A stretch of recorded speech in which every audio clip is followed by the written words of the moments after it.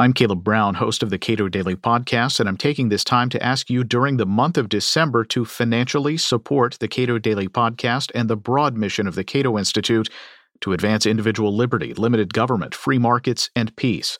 Visit cato.org/podcast sponsor and support our efforts. This is the only time of the year when I make this request, so I'm adding something. If you support Cato to the tune of $1,000 or more, I'll gladly give you a shout-out on the podcast, or you can designate another individual to receive the benefits of that donation.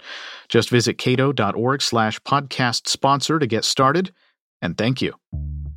This is the Cato Daily Podcast for Tuesday, December 7th, 2021. I'm Caleb Brown. Most Americans believe in free enterprise. Most Americans reject socialism. And contrary to how we're portrayed in the media, most Americans are fairly tolerant of one another. So says Tony Woodleaf, author of the new book, I, Citizen, a blueprint for reclaiming American self-governance. Federalism, he argues, makes it easier to compromise, in part because we're compromising with people that we're more likely to know.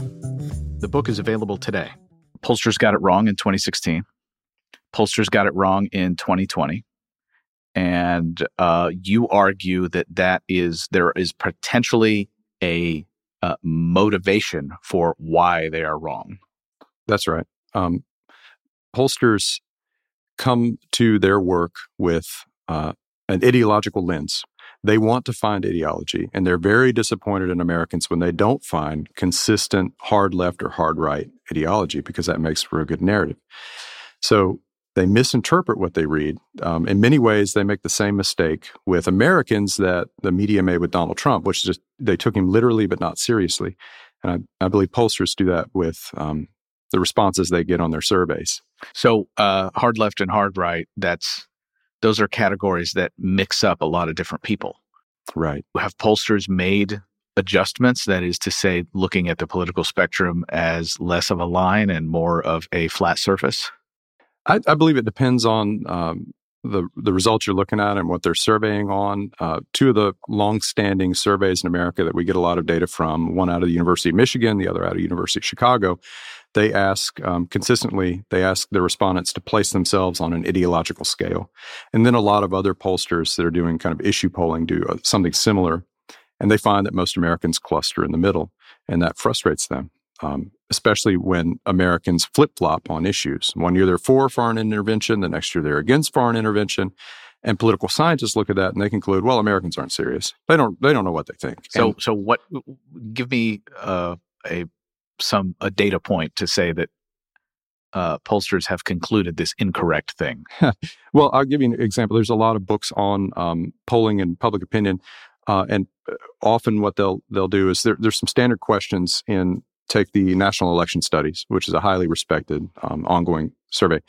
The political scientists will look at the results, and you take a standard question like, paraphrasing here, do you believe that America can make the world better by intervening in other countries, or should we stay home? And you can do panel surveys. They do panel surveys where they're asking the same respondents in multiple years their opinions on that question. And they see a substantial number of respondents flip-flop. 1 year, yes, we should intervene. 2 years later, 4 years later, no, we shouldn't intervene. The political scientists look at these answers. Or take a question on welfare. Should we have more welfare or less? They see the flip-flop and they say Americans don't really know what they want.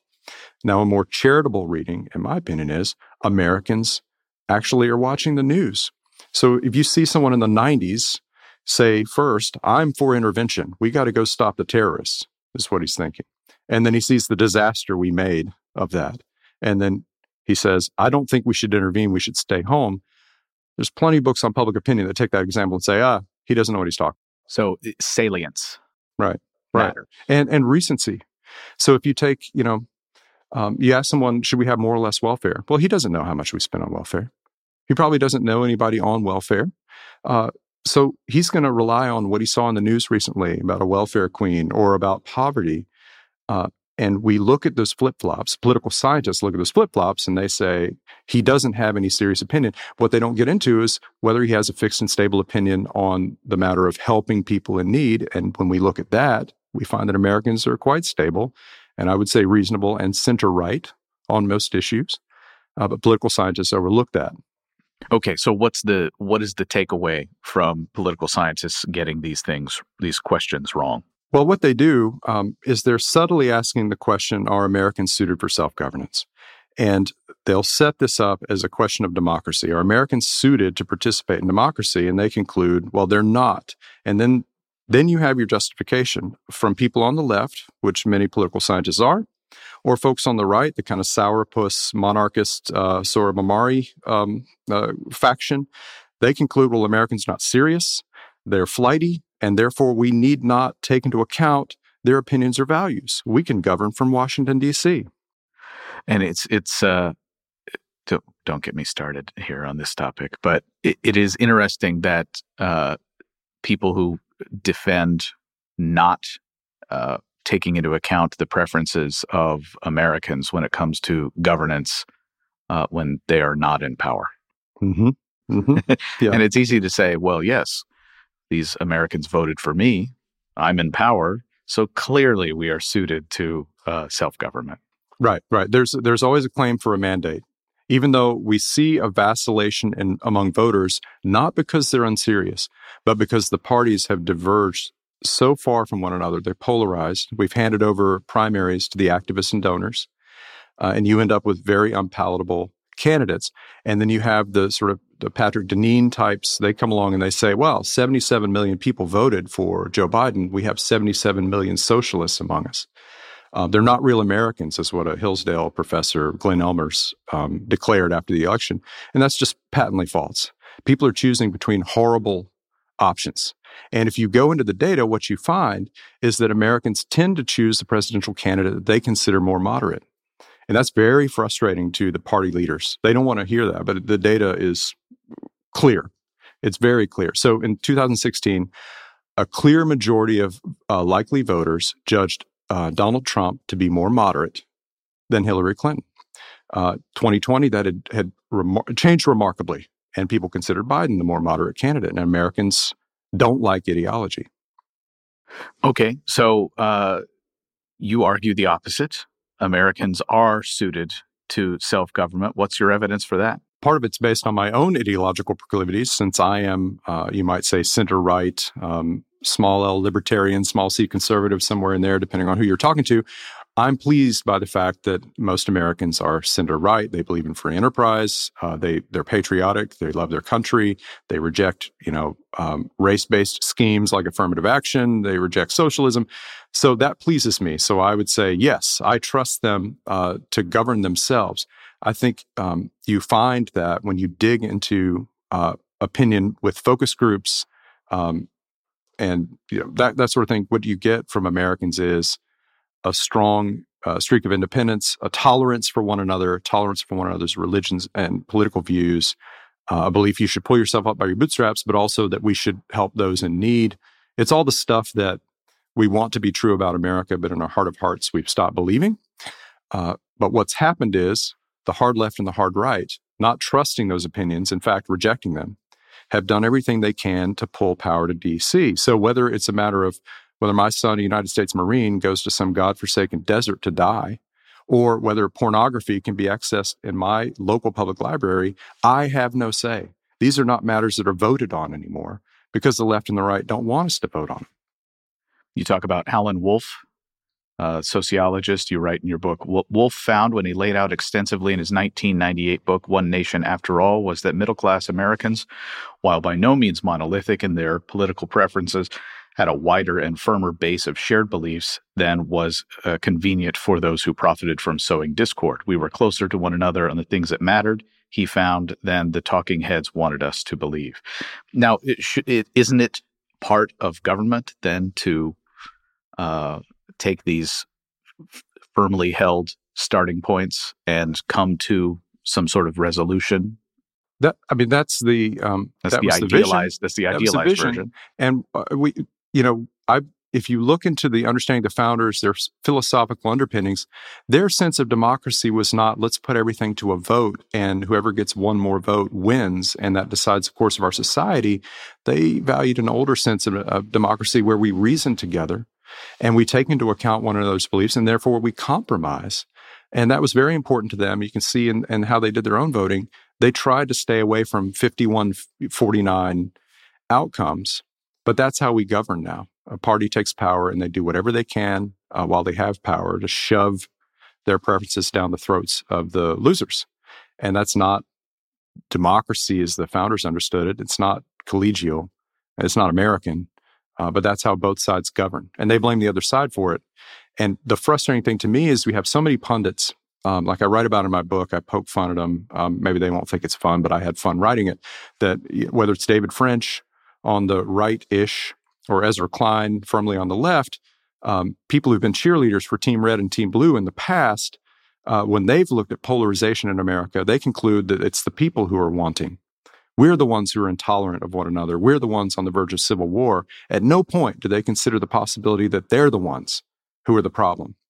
It's us who are supposed to be faulty, and that's just not true.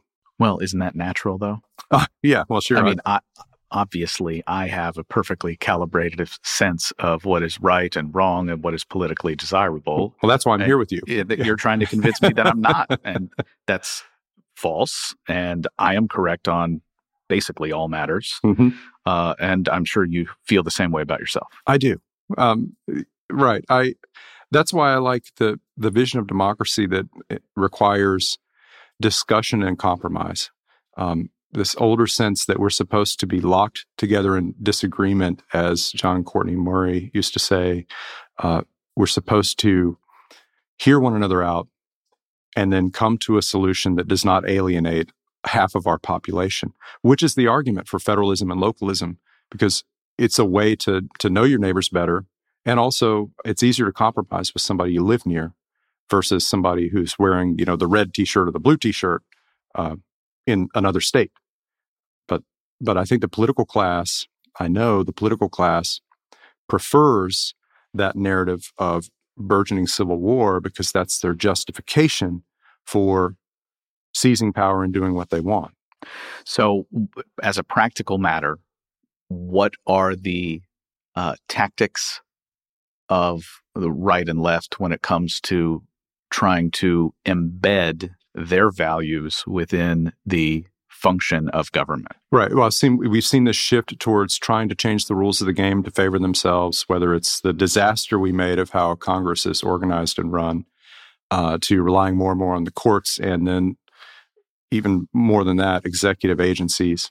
I say that with a bit of caution because I think it's clear that when you take the executive branch, you no longer control the agencies in a manner that, say, a Richard Nixon might have, or certainly a Franklin Delano Roosevelt did. The agencies have taken on a life of their own. In many ways, they embody the values of the political class, but you see, issue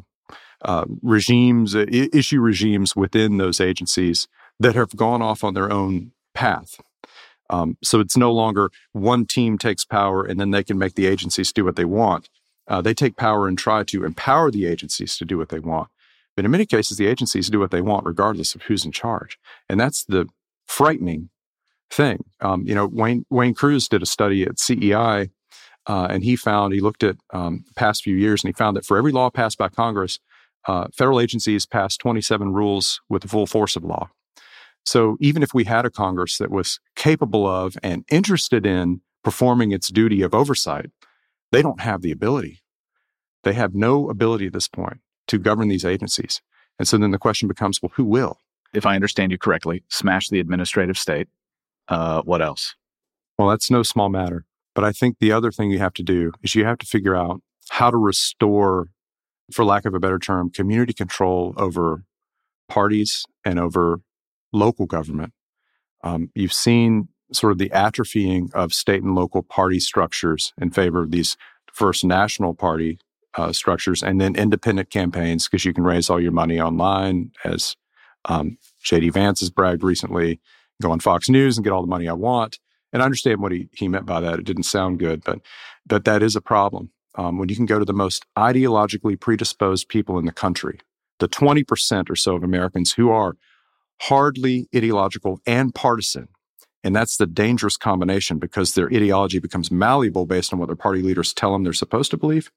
If you can go to them to get your money and your votes, then we have no control over you. So one thing we've got to do is figure out how do you restore more moderation in the nomination process.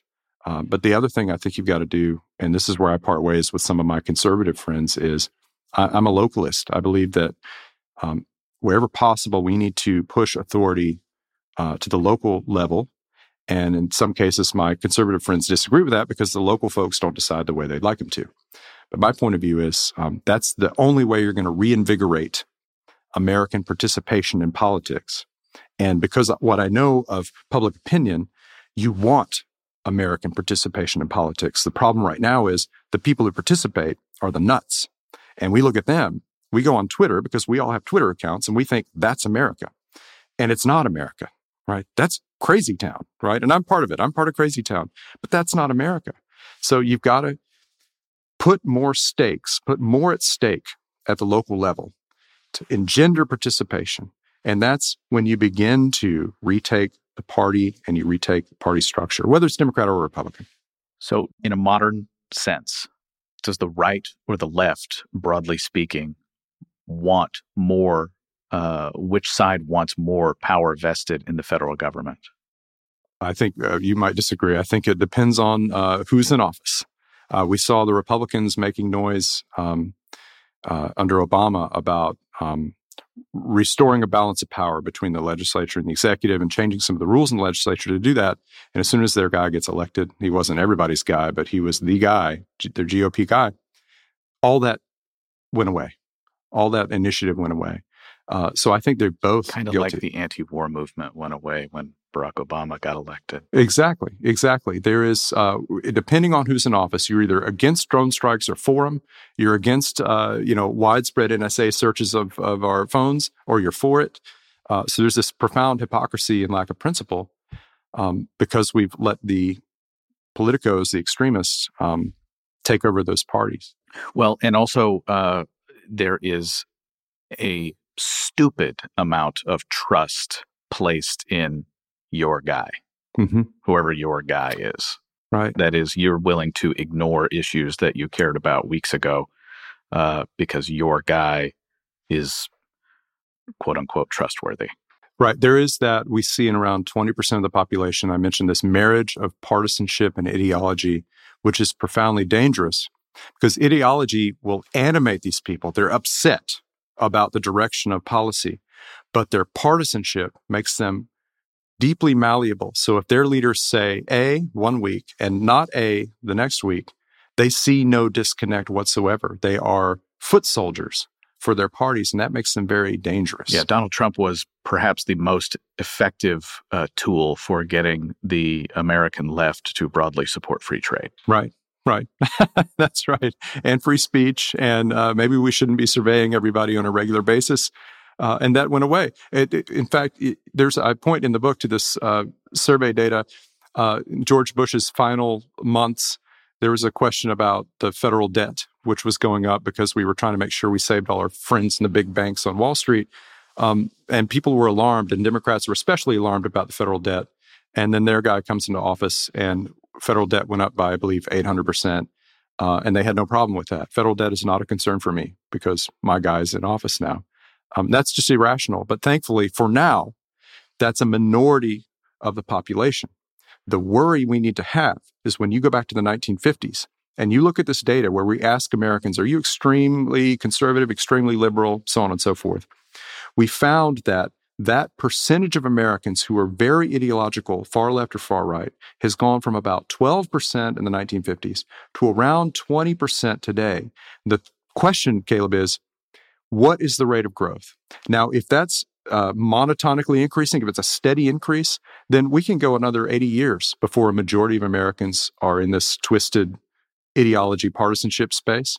But on the other hand, if it was steady through the 90s and then it began to climb up, we may have 10 more years before we've got a majority of Americans who behave like people on Twitter. And my fear is that it's a growth curve because of a lot of other changes in the 90s that allow the political class to really polarize people and activate them. Tony Woodleaf is author of iCitizen, a blueprint for reclaiming American self-governance, available today. Subscribe to and rate the Cato Daily Podcast pretty much anywhere, and follow us on Twitter @CatoPodcast.